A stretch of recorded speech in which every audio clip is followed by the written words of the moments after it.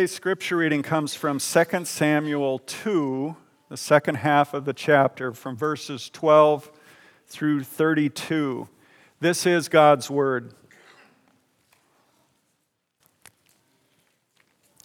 Abner, the son of Ner, and the servants of Ishbosheth, the son of Saul, went out from Mahanaim to Gibeon. And Joab, the son of Zeruiah, and the servants of David went out and met them at the pool of Gibeon. And they sat down, the one on the one side of the pool and the other on the other side of the pool. And Abner said to Joab, "Let the young men arise and compete before us." And Joab said, "Let them arise." Then they arose and passed over by number, 12 for Benjamin and Ishbosheth, the son of Saul, and 12 of the servants of David.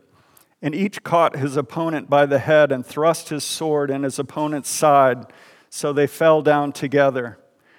Therefore, that place was called Helkath Hazarim, which is at Gibeon. And the battle was very fierce that day, and Abner and the men of Israel were beaten before the servants of David. As the three sons of Zeruiah were there, Joab, Abishai, and Asahel. Now Asahel was swift of foot as a wild gazelle, and Asahel pursued Abner, and he went. And as he went, he turned neither to the right hand nor to the left from following Abner. Then Abner looked behind him and said, "Is it you, Asahel?" And he answered, "It is I." Abner said to him, "Turn aside to your right hand or to your left, and seize one of the young men and take his spoil." But Asahel would not turn aside from following him. And Abner said again to Asahel, "Turn aside from following me. Why should I strike you to the ground? How then could I lift up my face to your brother Joab?" But he refused to turn aside. Therefore Abner struck him in the stomach with the butt of his spear, so that the spear came out at his back. And he fell there and died where he was. And all who came to the place where Asahel had fallen and died stood still. But Joab and Abishai pursued Abner. And as the sun was going down, they came to the hill of Ammah, which lies before Giah on the way to the wilderness of Gibeon. And the people of Benjamin gathered themselves together behind Abner and became one group and took their stand on the top of a hill. Then Abner called to Joab, "Shall the sword devour forever? Do you not know that the end will be bitter? How long will it be before you tell your people to turn from the pursuit of their brothers?" And Joab said, "As God lives, if you had not spoken, surely the men would not have given up the pursuit of their brothers until the morning." So Joab blew the trumpet, and all the men stopped and pursued Israel no more, nor did they fight any more. And Abner and his men went all that night through the Arabah. They crossed the Jordan, and marching the whole morning, they came to Mahanaim. Joab returned from the pursuit of Abner. And when he had gathered all the people together, there were missing from David's servants 19 men besides Asahel. And the servants of David had struck down of Benjamin 360 of Abner's men. And they took up Asahel and buried him in the tomb of his father, which was at Bethlehem. And Joab and his men marched all night, and the day broke upon them at Hebron. This ends the reading of God's word. At this time, children ages 3 through kindergarten are dismissed to the Little Landing. Good morning, Faith family at the Landing. What a joy to worship the Lord together with you, and we'll continue worshiping Him over the Word right now. Let's pray together. Thank you, Father, so much for 2 Samuel chapter 2. Thank you for the mercy that's on display here and the way it creates peacemakers. Would you create in us, in this strife-filled, war-torn world, peacemakers? Would you do the wonderful heart work of showering such transformative mercy down upon us and burying it deep within us, that we cannot help but, like our Father, be peacemakers wherever we find conflict, even when peacemaking costs so much. Instruct us, Lord, in this bracing passage to hear your voice right now. And to know exactly how we're to conduct ourselves in any of the conflicts that we might find ourselves in at the moment or the ones yet to come. Or how we might pray for and engage in larger conflicts far beyond our full comprehension, and yet grieving the heart of all with a keen and observant eye. Speak, Lord, now, for your servants are listening, as you instruct us, and not just instruct us, but fashion us into peacemakers. Through this passage, I ask it in Jesus' name. Amen. What a tough passage of the Bible, isn't it? I mean, this is pretty brutal. Oh my goodness. I'm thinking, yikes. What would you rate this? PG-13? Or whatever? This is a very difficult passage of the Bible. It's very challenging to understand. Lots of the commentators didn't say anything. They just retold the story and then said, okay, we're going on to chapter 3. Skipping right over. What do you say? Here's what I think God is doing. I think God is making peacemakers out of this chapter. He's making us into peacemakers. You'll see it. I think He's showering down godly mercy upon someone who doesn't deserve it. And in the process, He's transforming His people, the people under David, into peacemakers. I'll show you how it's going to happen in your own heart right now. If you remember Jesus teaching at the very beginning of His ministry during the Sermon on the Mount, do you remember how He said, "Blessed are the peacemakers." Why? For they, what? They shall be called sons of God. Why does Jesus say, "Blessed are the peacemakers, for they shall be called sons of God"? It's because those who engage in making peace as a third-party mediator between others, or making peace even in their own conflicts, where they choose to lean toward mercy first, are actually revealing that they're adopted and beloved in the family of God and called His sons. Because that's what the Father does. The Father has sent Jesus, the Son, into the world to make peace with all those who don't deserve the Father's peace, and those who then are the sons of the Father, having been made peace with God through Christ's death on the cross. They now are bearing the Father's image. They're carrying on the fatherly character. They are making peace. Don't be the person who uses manipulation and gossip and slander and secret under the table stories that ends up dividing people. You be the person who inserts words of mercy which create peace. If you're in a conflict, don't be the person who holds revenge and bitterness and resentment the longest. You be the one who gets rid of it first and extends mercy to make peace. Those who demonstrate the Father's character are sons of God, Jesus says, and they are peacemakers, and blessed shall they be indeed.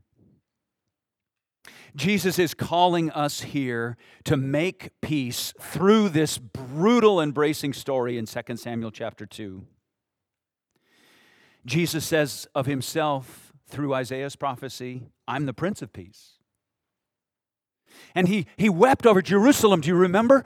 Oh, that you knew the terms of peace. You see, Jesus is not calling for a thin, phony, cover over the facts kind of fake peace, counterfeit peace. He has terms of peace. In fact, He says it elsewhere in Matthew chapter 10:34, "Do not think I've come to bring peace on the earth. I've not come to bring peace, but a sword." So how do those two fit together? He's the Prince of Peace. He comes to bring peace. And He makes us into peacemakers. And then He says, "Oh, but I don't come to bring that kind of peace. I come to bring a sword." It means He has terms. He upholds the justice of God. And He fulfills that justice by dying on the cross and absorbing all of God's wrath that's due to us onto Himself, so that we, with all our sins forgiven and the righteousness of God imputed to us, might walk free, though we do not deserve it. The terms of God's peace have been established and fulfilled. So also in human relationships, the terms of peace must be articulated and fulfilled. Sometimes that requires a sword. A sword, the Word of God, which cuts away sin and removes sin from our lives. We confess. As with a sword, sometimes confession is the cutting with a sword. And we will be forgiven and have fellowship with the Father.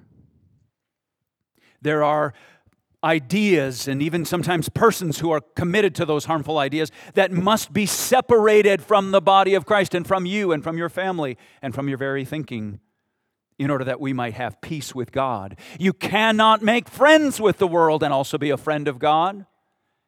If you're going to be a friend of God, you will make an enemy of the world. If you're to be a friend of the world, you make God your enemy. It's perfectly compatible, in fact, necessary, complementary, and endorsing and supporting of one another that Christ comes as the maker of peace, the Prince of Peace, and at the same time he brings a sword because his peace comes with terms. James 3 says it like this: "Who is wise and understanding among you? By his good conduct let him show his works in the meekness of wisdom. But if you have bitter jealousy and selfish ambition in your hearts, do not boast and be false to the truth." There are those terms.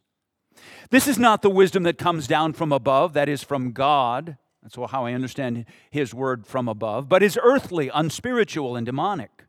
For where jealousy and selfish ambition exist, there will be disorder in every vile practice. But the wisdom from above, that is from God, is first pure, then peaceable, gentle, open to reason, full of mercy and good fruits, impartial and sincere. And a harvest of righteousness is sown in peace by those who make peace."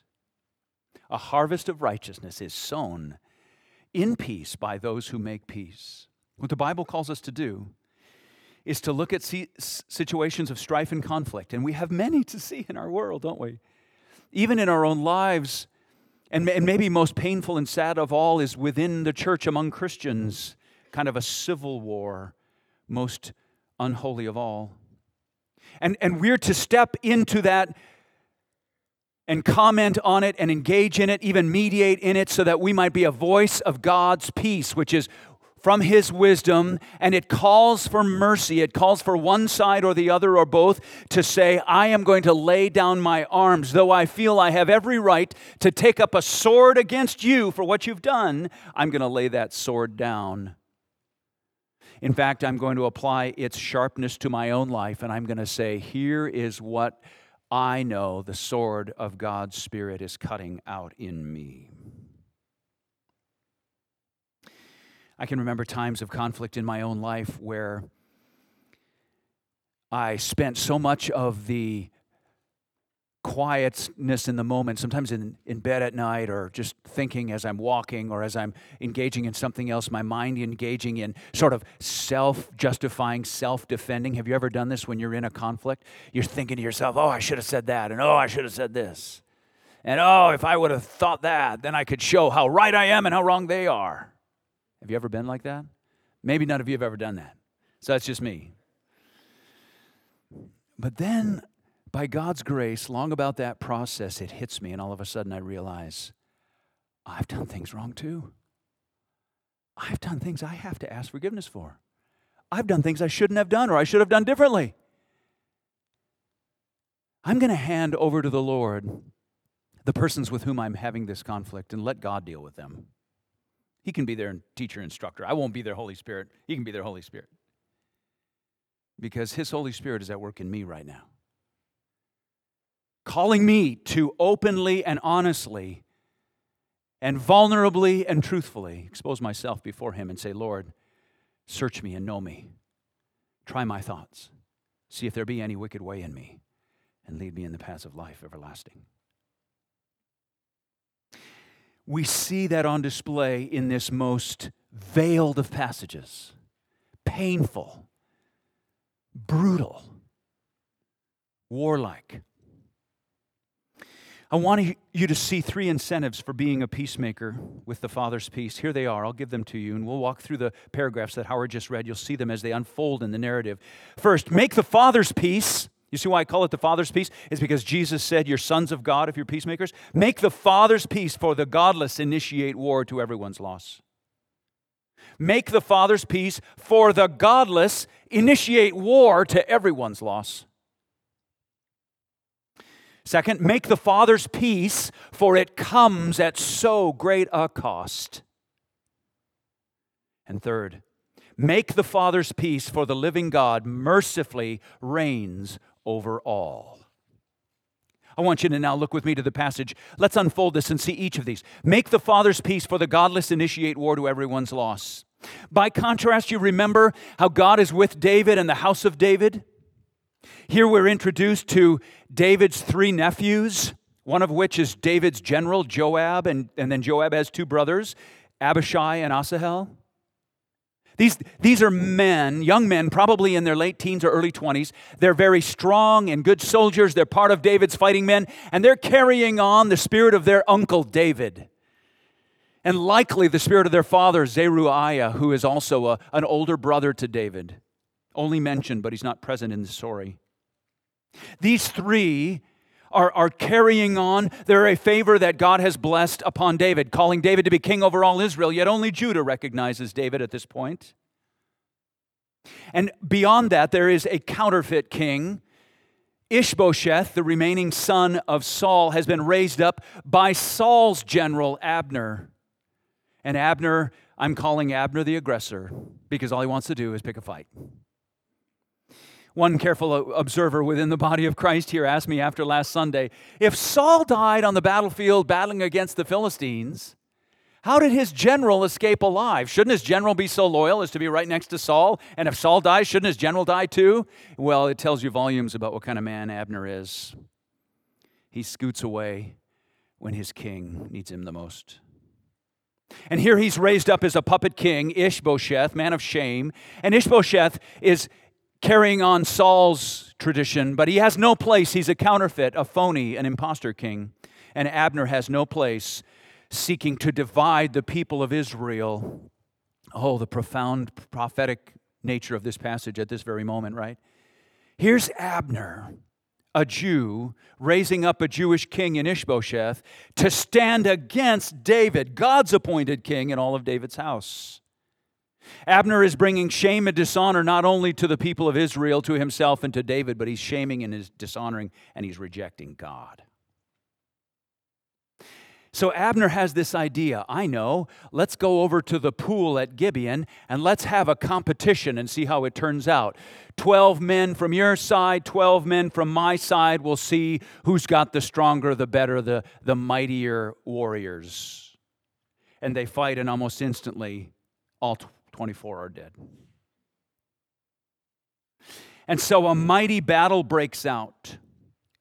Verse 17, and the battle was very fierce that day, and Abner and the men of Israel were beaten before the servants of David. Abner loses, David wins. You could go home right there, but no. God has plans. He has plans to reveal a stunning mercy here, one nearly as stunning as the mercy we've received in Jesus Christ, and surely points to it. So tragic was this 24-man loss in this silly, arrogant, God-mocking, rejecting game of life and death that Abner called for, that it has no place in the annals of war history or even in Israel or Semitic history. One commentator suggested it might be a similar picture to David representing Israel fighting against Goliath, representing the Philistines back in 1 Samuel. But that makes Abner a really lame version of Goliath. Sadly, all 24 die, and then a full-blown war breaks out. And David's army, with God's favor, the better warriors, fights and wins the battle. And we'll see before the end of the chapter, many of Abner's army die. And it's just so tragic. It's so shameful. Why are these two real and false generals and real and false kings fighting against each other in Israel? It's a mockery. It's a shame. It's a tremendous dishonor to God. The whole world around Israel could just stand back and say, we're the Philistines, we're the Amalekites, we're all the other ites around. Why don't we just stand back and watch this little inbred backwater tribe fight and kill themselves? They're doing our job for us. It wasn't altogether different than that when Abraham Lincoln would write in his journals about how shameful he felt about the fact that the North and the South were battling each other in the United States during the Civil War. Not so united of the United States. It's shameful. It's ugly. When brothers are fighting against brothers, and that's the subtext. That's what's going on in this passage. You'll see it so clearly in a moment. They all know this is shameful. They all know they're supposed to be brothers. They all know this is not a virtuous, mighty war where the people of Israel are going out and standing against the unclean around them for the glory of God. There's nothing of that here. This is dark and inbred and shameful and unholy in every way. It seems like Abner has this penchant to just destroy unity, to destroy family, to destroy the work God is doing and stand against God.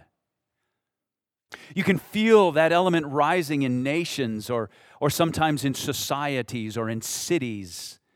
I've even felt it in churches from time to time. A sort of warring, let's use war for useful purposes, and it often begins with lots and lots of gossip. Oh, the gossip that kills churches, kills nations, sinks ships, grieves God. That's where Abner's functioning. That's how he's living. David and his army has a right to respond. David and his army are not wrong to send out Joab, his nephew, as his general, to defend and fight. Joab is not in the wrong here. In fact, I believe that Ukraine has every moral right for its own existence to stand against the aggression of Vladimir Putin. And I believe that Israel has every moral right to stand against the efforts of terrorists to try to remove Israel from the map. Sometimes taking up the sword is a necessary response. If someone interjected themselves into my family's life, I would stand with all fierce weaponry available to me to protect my family. It would be my moral duty and honor. David and Joab are not in the wrong here. Abner's the aggressor. Abner's the one who has rejected God's plan. Abner's the one who has rejected God's king. Abner is the one who acts in unholiness and wickedness here. We must surge to the task of peacemaking because conflict surges in the world around us and shall until Christ returns. Be the first one to choose a statement of mercy in any conflict that you're in. Be the first one in your marriage, or in relationships with siblings, or in relationships at work or online, or relationships within churches or ministries or communities. Be the first, because of mercy, to initiate peacemaking. And you'll say to me, yes, but what a cost it will come at. Indeed, what a cost. This is why peacemaking is enjoined upon us, because it's so very costly and precious. It's so very difficult to do because it costs so very much. I have to put away my right to have revenge. I have to put away my right to have my reputation preserved. I have to put away my right to be understood correctly. I have to put away my right to be thought highly of.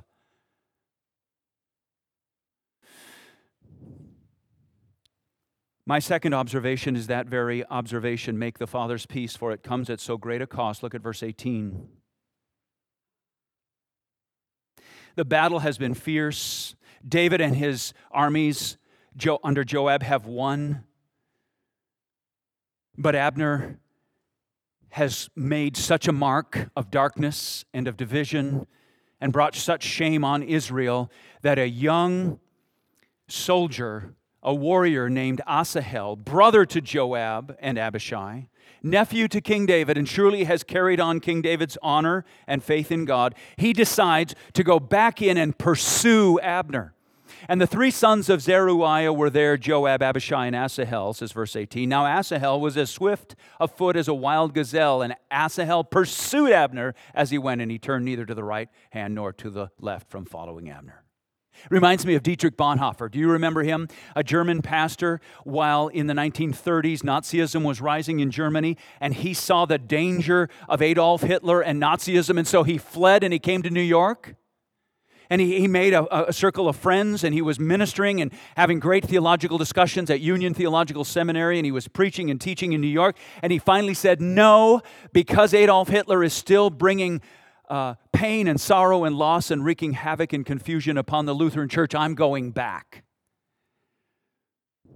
And so Dietrich Bonhoeffer went back into the war, and he was ultimately in pursuit. He had agreed with a group of people who were to assassinate Adolf Hitler to bring the war to an end.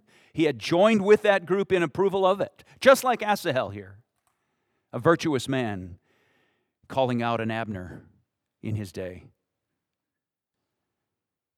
Well, indeed, much like Asahel's outcome, Dietrich Bonhoeffer was taken as a prisoner of war, and ultimately in a concentration camp. He died before the end of the war in August of 1945. And Asahel dies as well. Abner says, turn to the right or the left. I'm the general. I could turn around, stop, and we'd fight together, and I'd wipe you out, young Asahel, no matter how fast you can run. But Asahel would not turn to the right or the left and be satisfied with taking anyone else's spoil. He wanted to bring to an end this Abner who was the aggressor dividing Israel. Look at how in verse 22 Abner reasons, and this is a key insight into how to understand this passage. Turn aside from following me. Why should I strike you to the ground? How then could I lift up my face to your brother Joab? It's brotherhood that should bind us together, says Abner, the aggressor. How could I face your brother Joab, the other general, my counterpart, if I kill you, his younger brother? I don't want to kill you. You see a kind of shame coming over Abner here. But he's right. There's a brotherhood in Israel, and this whole civil war in Israel that he's initiated is so very shameful. Verse 23, Asahel refused to turn aside, therefore Abner struck him in the stomach with the butt of his spear, and he dies and falls there. So grievous is his death that all who come, Joab and Abishai, his two brothers, we got to chase after him. We got to get up there. We got to help him out. And they come up right to where their brother had fallen. And the sight so grievous, they stand still. Much like the sight of Christ hanging on the cross, a good man on a good mission. God himself and the women and the centurion and those who observed on 3 o'clock Good Friday, they stood still as they watched the death of a good man. David's impulse for peace came at such a great cost. It's a shameful killing of a brother against a brother. Because you see, if Abner calls Joab his brother, Asahel, who he just killed, is also his brother, because he's Joab's brother. How shameful it was for this war game, this dark and perverse war game, to turn into a full-blown battle, and now the best of David's army are dying. And Israel is collapsing. And shame is unfolding. Who will come and take away the shame? Who will come and bring peace? Who will come and allow brother to dwell peacefully and lovingly and kindly together with brother? The ache that we feel in this passage and the heaviness that we feel as we read it is climaxed all the way to Ephesians chapter 2. But now in Christ Jesus, you who were once far off, Gentile, have been brought near by the blood of Christ, for he himself is our peace, who has made us both one and has broken down in his flesh the dividing wall of hostility by abolishing the law of commandments expressed in ordinances, that he might create in himself one new man in place of the two, so making peace, and might reconcile us both to God in one body through the cross, thereby killing the hostility. Those who are far off, Gentiles, brought near to those who are near, Jews, such that we say, look at the cost that has been paid for the peace of God on the earth. Peace doesn't come by gathering all the Nobel Peace Prize winners in a room and concocting a plan. Peace doesn't come by getting all the politicians together to concoct a plan. Peace doesn't come by buying and getting the biggest army and warfare and navies together to create a sense of terror at the pulling of a trigger. Peace does not even come by a overdrugged, intoxicated individual calling for an imagining of the end of heaven. Peace comes through one way and one way only. Through each person submitting to Christ Jesus as King and Lord and his death upon the cross as the wiping away of the guilt and the sin of both sides. We say to the warmongers in leadership in the nation of Russia, repent. Trust in Jesus Christ and be content with what you have. We say to the people of Ukraine, repent and believe, for Christ is your only hope. We say to the people who are seeking to destroy Israel, you who are far off, the gospel is for you, come, repent and be saved. And we say to Israel, put away your rejection of your Messiah. He has come, repent and be saved. The cost of peace is so very high.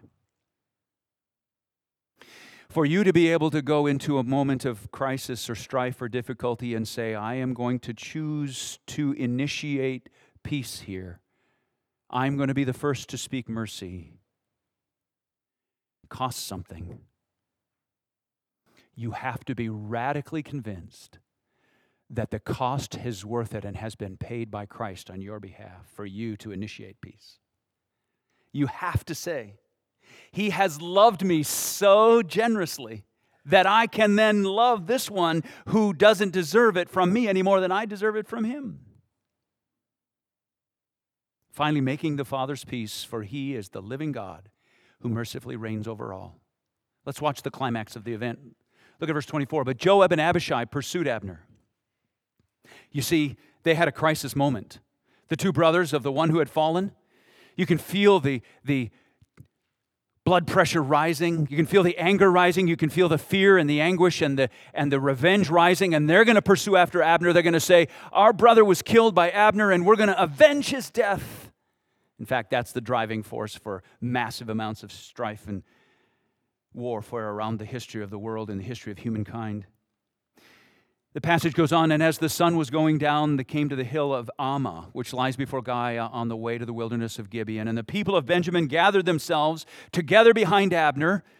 Is there going to be a second part to this war? And become one group and took their stand on the top of a hill. So there they are, stopping and ready to have battle number 2 of the day, as if the first one wasn't enough. Then Abner called to Joab. Joab comes in earshot, and Abner says, shall the sword devour forever? Now, Abner, you started this. And you're saying, can we quit now? I want to be done. I don't want any more sword killing.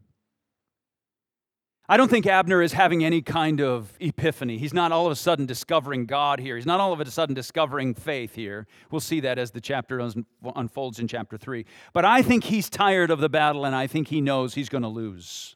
I think he knows God is with David and David's general Joab, his nephew. And I think he knows it should be over. So we ask the second question, do you not know that the end will be bitter? Yeah, you bet it will be, Abner, for you and for everybody. You're the one who brought this bitterness upon Israel, bringing Israel almost to the point of destruction. Can you imagine if Joab steps up at this moment with his brother, they're avenging the death of their dead brother, they could put Abner out of his misery and cause Israel to almost go out of existence in the way this civil war carries on. Abner asks a third question, how long will it be before you tell your people to turn from the pursuit of their brothers?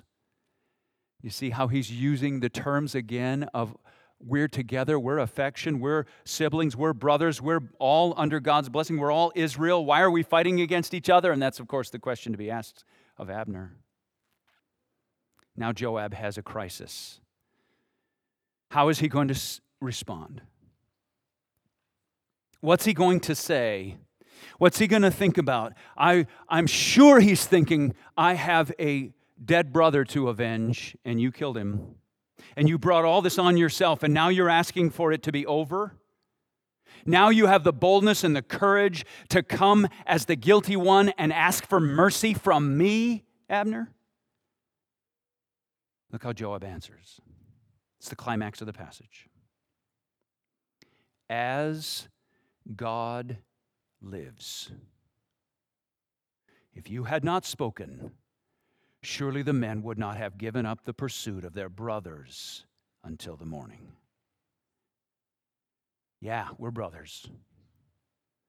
But I hear that you actually want us to stop. And I am not basing my decision on your character, Abner, or on trusting you at all. And I'm not afraid of you in the least. If we fought, you'd lose. I base my decision on the living God. As God lives, I'm going to blow the trumpet. So Joab blew the trumpet, verse 28, and all the men stopped and pursued Israel no more, nor did they fight anymore. Joab carries on the very favor that he saw David show in the early part of the chapter to the men of Jabesh Gilead who were supporters of Saul by saying, "The Lord shower his covenant love upon you." That's exactly what Joab is doing, just like his king and his uncle David. Abner calls for mercy. Abner had no right to call for mercy. He had no basis. He had no warrant. But he called for mercy. Please let this sword wielding stop. Please let the bitterness stop. And Joab, the higher man, the more godly man, the more David-like, Christ-like, God-like man says, as God lives, because the sovereign Lord rules, because the sovereign Lord is alive and rules over life and death, He rules over your life and my life, because He has got a just plan for you and all on the earth, I am going to offer you mercy and blow my trumpet to cease the fighting. The first person who offers mercy in any conflict is the person who has the highest and clearest vision of the living God. If you're the one with a high, clear vision of the living God in any conflict, you be the first person to show mercy. Look what happens to Abner. The last paragraph. It's full of poignant mercy. And Abner and his men went all that night through the Arba. They crossed the Jordan, rich with meaning. Marching the whole morning, they came to Mahanaim. Joab returned from the pursuit of Abner, and when he had gathered all the people together, there were missing from David's servants 19 men besides Asahel. But the servants of David had struck down of Benjamin 360 of Abner's men. Who was going to win this battle? David's men. Sadly, you can imagine verse 32, Joab and his brother taking up their slain brother Asahel, and they buried him in the tomb of his father, which was at Bethlehem. Back to David's hometown. David's older brother, Zeruiah, that's his father. David's nephew is buried in Bethlehem. Feel the pain of it, feel the loss of it, feel the cost of this peace. And Joab and his men marched all night, and the day broke upon them at Hebron. Because God lives, Joab shows mercy. Because God lives, I promise you, you can show mercy in whatever conflict you're now in or may enter. There isn't a conflict on the planet for whom the mercy of the living God is not enough. There isn't a conflict in human history or that shall ever occur for which the mercy of God is not enough.